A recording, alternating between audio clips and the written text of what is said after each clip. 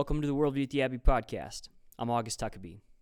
Today we're going to be speaking with Brandon Booth about the recent shootings that happened in Las Vegas and some thoughts for how we as Christians can respond to them.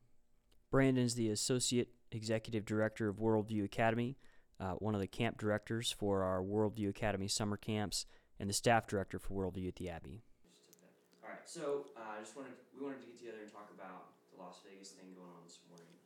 And you have some notes, so I wanted to talk to you about it from a Christian perspective because I know you have a background in counseling and you have a background in worldviews and dealing with students and tragedies and things of that nature. And so that's why I thought of you whenever we Thank you. Yeah. talked about this. And so I really wanted to get your notes and your thoughts on it. So I know you have notes, so Yeah, maybe start we can there and then jump we can in. Go from there. Yeah. Okay. So let me suggest that we start, and this is maybe awkward as it's recorded, but let's start actually by praying for the people. I think there's been a lot of tragedies. So let's start, take a second, pray for them and for our discussion as we talk about this. Father, we ask that you watch over our mouths today, that you watch over our minds, that what we say that is true, that would be remembered, would go home, and what we say that is false, it would be forgotten and erased. Lord, we pray for those who have suffered recently, who have lost family, who have lost homes, who have lost life savings, who suddenly find themselves in very desperate places. Lord, your will for them is good, even if we don't understand how, and we ask that your will would be done here on earth as it is in heaven. Lord, comfort them, be with them, and provide for them in your wisdom as you know best. In your name we pray. Amen. Okay, so I think that right there has to be done first if we're going to be Christian about it. Yeah. And I didn't do that as here's an example, a genuine prayer, but I think it's true that we often jump into this discussion without stopping and focusing and turning to what tragedy should ultimately turn us to, which is Christ, which is God. And how many times have you heard, have we all heard, tragedy happens, whatever it is, and the next minute somebody is out there explaining how this is a specific punishment for some specific sin on these it's in Las Vegas. Right, it's a judgment on gambling. I mean, I haven't heard that one, but I can imagine that one being said. It's whatever the judgment is of the hurricanes, whatever you can, it's God's punishment against America for turning her back on God. And I think right before we begin even looking at how we should respond to it, we have to start with how not to respond to it. And that is not the way that Christians should respond to tragedy. It is not God's specific punishment for specific sin. Right. And if it is, you wouldn't know that anyway, because you don't know those specific sins. Right. We don't have the capacity to know right. that within kind of God's will and his plan. Yeah. And who are you to set yourself up as the judge over what their specific sin is? Right. Right off the bat, I think we have to establish that. And I would point you to Luke, and I'm just going to read some scripture today because I think it's helpful. But in Luke chapter 13, Jesus actually says, he's talking about a group of Galileans who were killed, and then Pilate mingled their blood with the pagan sacrifices. I mean, this is like the height of offense against the Jews, right? So he says, there were some present at that very time, this is Jesus, who told him, this is the context, who told him about the Galileans whose blood Pilate had mingled with their sacrifices. And Jesus answered them, "Do you think that these Galileans were worse sinners than all other Galileans because they suffered in this way? No, I tell you, but unless you repent, you will all likewise perish. Or these 18 on whom the tower in Siloam fell and killed them, do you think they were worse offenders than all the others who lived in Jerusalem? No, I tell you, but unless you repent, you all likewise will perish." So the only thing that you bring down on yourself when you start saying this is God's specific judgment for specific sin is God's judgment for setting yourself up as somehow better. That you haven't suffered that tragedy, therefore, I mean, that's the implication. You haven't suffered that tragedy, so you must not be as condemned as those people. And Jesus right here directly tells you the opposite. No, they're not any worse sinners than you.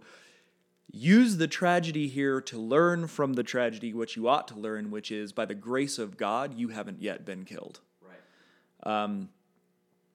And you haven't yet been under such great punishment, suffering. So I just, please, Christians, please stop setting us somehow up as being the righteous arbiters of God's judgment. It's foolish. And so we got to stop that. I think... so that's what not to do, right here. Yeah. Don't do this. Yeah, right. And I get it that it's natural, but it's wrong.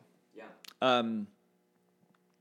What do you do as a Christian? And honestly, August, you asked me to talk about it, and I've actually been nervous. I don't know that I have any good answers. I don't know that I have even know what I should do. Honestly, I read about what happened in Las Vegas a couple hours after it happened. I hadn't seen it or anything, but I read about it, and I spent the next 24 hours ignoring the news.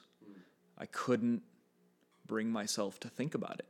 So it really wasn't until yesterday, that I went back to the news and read about what happened. I still haven't watched any of the video because I just can't. I don't feel like I can grapple with it. I don't know that I ever will. And because it's huge. Yeah. And it's terrifying. Right? Absolutely like terrifying. I read a couple clips of it today, and just even hearing that on the way here was just like, oh my gosh, like this. Right. How could this? What would that have been like to even be in that place? Yeah. It's terrifying. Yeah.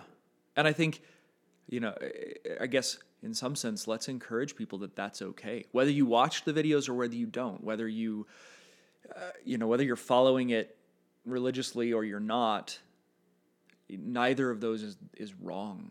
Yeah. That's okay. You grapple with it's not a joke to say that this is a national tragedy. Yeah. It's not a joke to say that I, who am 1,000 miles away and I'm not personally affected by it at all, am yet still affected by the tragedy, right, and will have emotions and will have grieving and will have things to deal with, is true. And that's not to belittle the people who have far more cause. It's simply to recognize that grieving with and for yourself, your own grieving, but also grieving with those who have suffered, I think is the right first place to be, and that looks different, and that's okay. And I guess if we can give people the freedom to do that, that's a pretty big, important part of this. Yeah. It's okay to grieve the way you're going to grieve. It's okay to think and struggle the way you're going to struggle. And I think you can transition that into principle. What is the Christian response when tragedy happens? And let's make a little bit of a distinction. How do Christians, individuals, respond from what are the Christian principles that guide us in responding? And that's different. Mm-hmm. So not all Christians are going to do it. Yeah, sure. Right? And I think at the end we'll come back to this. It's also true that this is not a prescription of precise behavior. If you fail to do it this way, you are somehow failing as a Christian. Sure. Any more than any of us fail. But I guess we'll come around to that. I want to be careful not to enter into the kind of rhetoric that has filled my social media over the last 3 days, which is everybody condemning everybody for not taking the right steps. Right. So I don't know that there are right specific steps that Christians take. I think those are as diverse as there are vocations among Christians. But I think there are principles. And grieve is the first one. Yeah. I mean, I think Jesus directly tells us, that those who mourn will be blessed. That's in the Sermon on the Mount. Paul tells us that we're to rejoice with those who rejoice, we're to weep with those who weep, to live in harmony with one another, and do not be haughty, but associate with the lowly.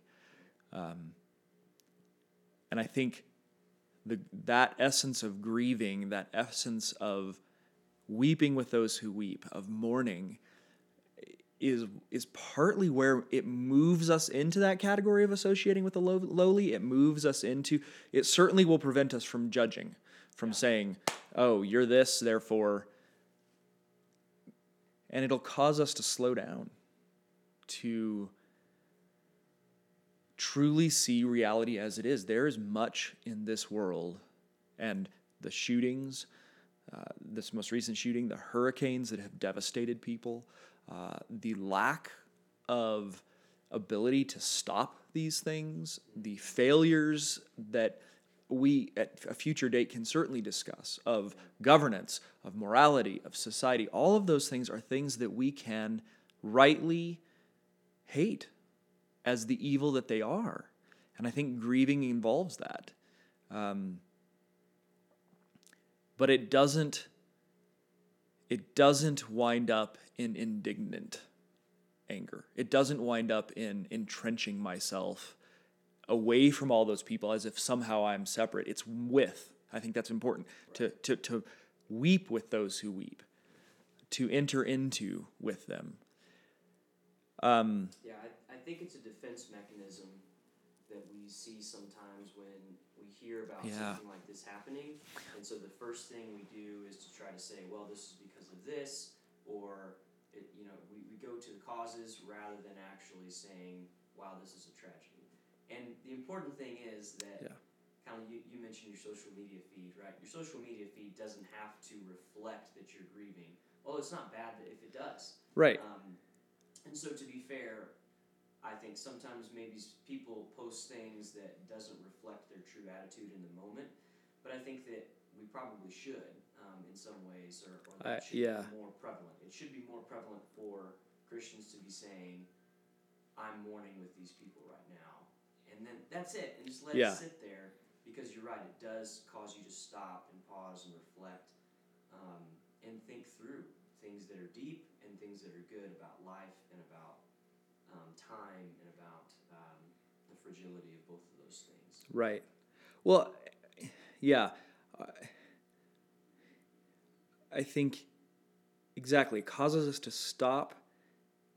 It's an opportunity, as Christ said to the people who were asking about the Galileans, it's an opportunity to see reality and myself as I really am, as broken, as truly lamentable, and then to lament it, to have my heart be commiserate, to be appropriate to what is true.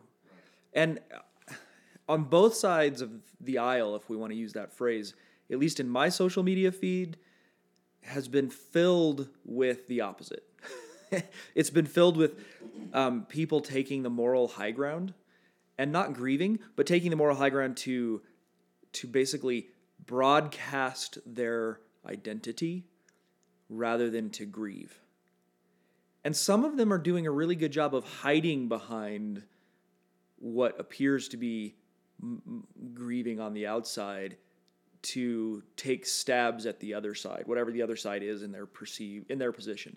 And I think if we're going to really grieve, let's stop posting for a little while. Yeah. It's the moment of silence means something. Right. And don't use this as the ground, here's my opportunity to once again stake my identity out. I'm one of these people that I was against guns. We should have banned them a long time. Or I'm one of the Second Amendment people. And boy, all you're doing at that point is exacerbating the problem that caused this stuff to begin with, which is creating divisions where I can devalue the humanity of the other side. Yeah. They're stupid, they're morally corrupt, they're whatever it is your indignation is telling you about them. That's not helping. And ultimately, like, you're teaching yourself, and maybe you're teaching yourself, maybe you're reinforcing within yourself that you don't have to feel empathy in a moment like that. Yeah. What you're doing instead is you're saying, okay, here's something tragic that just happened. I'm going to offer an answer and a solution, so that I don't have to feel the depth of the pain of 500 people being shot at, shot, or 50 people being killed in a night, right? And I just think that that's really important, because within worldview and within Christian intellectualism, you can really value having an answer to a problem, right, when we miss the empathy that actually helps us to reach people with the gospel. Right. And I've seen that in students before. Whenever we go out and we do evangelism or something like that, and they come back, and it becomes more of an intellectual argument of the discussion that they were having, exactly, rather than first grieving that the person was lost. Yeah. And that's like that. Just that chain of events, I think, is really right. important. Like taking time to stop, to reflect, to pray, like you said, to right. grieve, and then saying, okay, now how do we do this different in the future? Right. Well, and let's be Christian about it. Let's be biblical about it. Yeah.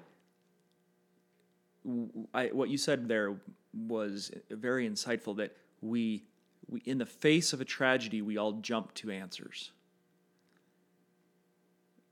Let's be biblical about it. There isn't an answer in this world to the suffering that we face. That's the point. The answer is Christ in the resurrection, finally making good on all, restoring all to what it ought to be. The answer will not be found here. That is not to say that we can make changes socially, we can make changes in our laws, we can make changes, all kinds of things that can help, that can minimize. But tragedy is not there to be answered.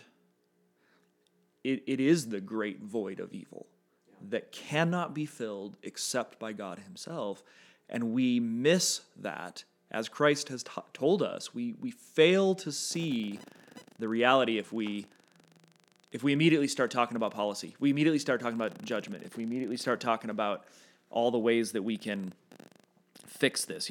There's a really good discussion that we should have about gun laws that we've needed to have in a rational way for a long time. But right now is not the time to have it on either side. Yeah. It's just not the time. There will come a time when this tragedy is an appropriate factoid in that discussion, but it's not now. Right. And so let's stop that. Here's the thing about your moral high ground posts, whether it be about policy issues, whether it be about giving, who you give to, how you give, which charity is okay and not okay, and blah, blah, blah, blah, blah.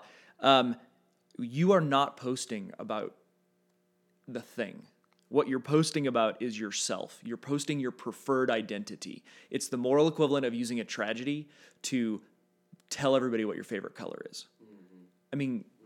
I don't care which side of the aisle you're on. It doesn't matter at the moment. Again, it's not to say those things are unimportant, that they don't have a position. The policy questions aren't important and shouldn't be discussed. They should. But if we're going to be like Christ in responding to tragedy at the very beginning, it's go and mourn. It's go and grieve. And then that grieving moves us to love. It moves. And what does love actually mean? It means give. It means serve. Don't judge. And I think that's, this is a personal pet peeve of mine, I suppose, but I think, and I already mentioned it, but it's connected. Why is it that charitable giving has become a moral minefield? That I am not allowed to give to a charity until I have done all the due diligence to find out what percentage of my funds go directly to...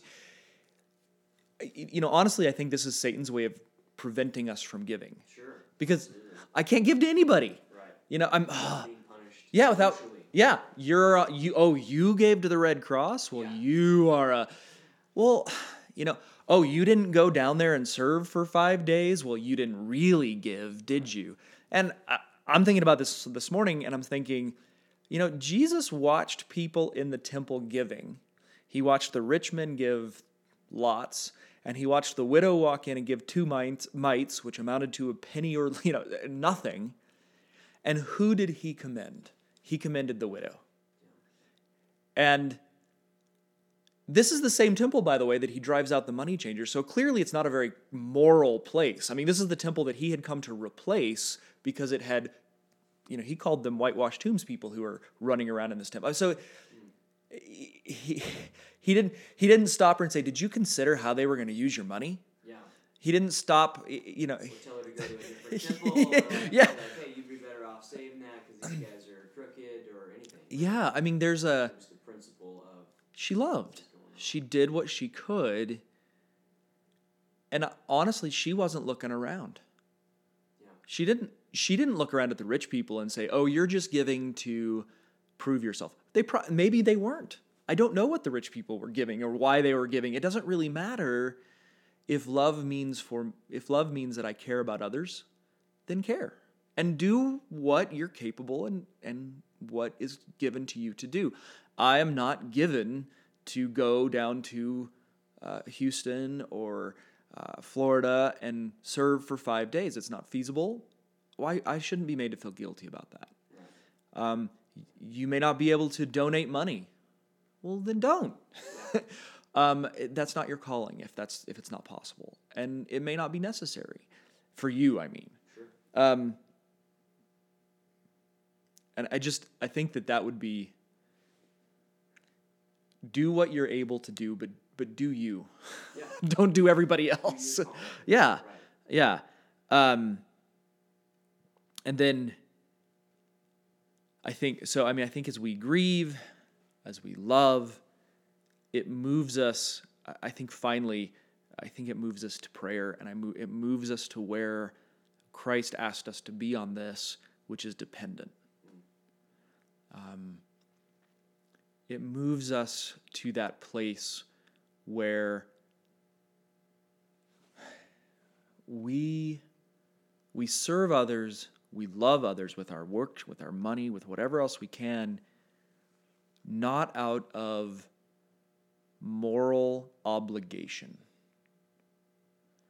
but out of genuine love, because we see the genuine love for which Christ has given us. And I've been thinking about this a lot this weekend, and it's connected, that when we as Christians move and we do good things out of thankfulness to God, none of us are when we're truly doing that, we're not thinking, I'm doing this out of thankfulness to God. That is an accurate description of what we're doing, but it's not an accurate description of the experience we're having. When we move down and we serve another person out of love, we're not thinking, I'm serving this person out of love, I need to do this. When we're acting out of thankfulness, what we're thinking about is the gift and the gift giver. The clear example is if I give you a Ferrari, your thankfulness wells up immediately, and you're not thinking, I'm being thankful for this, I better be thankful for this Ferrari. You take the Ferrari, you drive it, and you go, this is awesome, you're so great. Yeah. And that is thankfulness, because the content of your mind and your experience is the Ferrari and the person who gave it to you. When you move to a tragedy to love a person in it, however you are called to do that, you're not thinking, I have to do this. You're thinking, I love this person needs help. You're the content of your experience is the person before you, and not, and this is why this is connected to prayer, because that's what prayer is. Prayer is the filling of our minds with God, with reality. It's the saying to God the things that are true that He has given us to say. It is the turning to God and requesting the things that we need in the spirit of dependency that we must. And I mean, I mean, so the Lord's Prayer is presented in two passages. It's presented in Luke in a direct response to the question, Lord, teach us to pray. And Jesus does. And he gives a short version of the Lord's Prayer, and immediately following it, he says, what earthly father would give his son a snake when he asks for bread or a fish? What earthly father would respond to a genuine request for help with hurt? And these are earthly broken fathers. How much more will your heavenly Father give to those who ask? And so there's this prayer is dependency. Prayer is bringing ourselves to God in that place of dependency and simply acknowledging him and requesting of him as a good father, and it's faith building. It's exactly so that's how it's presented in Luke. In Matthew, it comes in the Sermon on the Mount, and it's a longer version. And he prefaces it with saying, when you pray, don't be like the hypocrites. They love to stand and pray in the synagogues and at the street corners that they may be seen by others. I say to you, they have received their reward. But when you pray, go into your room, shut the door, pray to your Father who is in secret, and your Father who sees in secret will reward you. And he says, don't heap up empty phrases as the Gentiles do, but pray like this. And he gives the Our Father who art in who art in heaven, hallowed be thy name, and so on. That is significant. Prayer is where this stuff comes into action, and it's where I find myself on my knees before God alone, guilty and worthy of the tragedy befalling my head. So I'm with the others. I can mourn with them because I am on my knees along with them, and turning to the only source of the solution for the problem anyway, which is Christ himself and his work. And I think prayer is kind of the only right response, but prayer is not an obligatory response. It's just the loving response that we turn to. And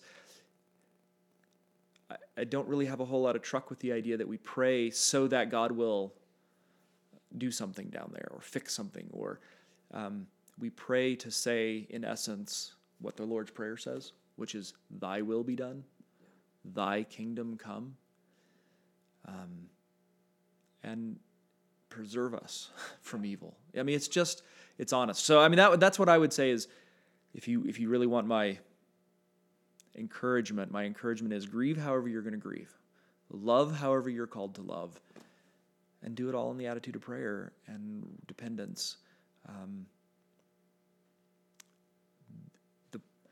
How should a Christian view tragedy? We should hate it. Yeah. And it should drive us to God. And if God gives us the opportunity to then use that to drive others to God or bring others, wonderful. If he doesn't, fine. The point is, we like all the rest of creation, are groaning, and we're waiting for the resurrection. I'm not sure that even answers the question, but I don't think the question finally can be answered in a practical, satisfactory way. It has to be answered in that principal way. I hope that's sensible. Yeah, no, I think that makes total sense. Well, that's our show for this week.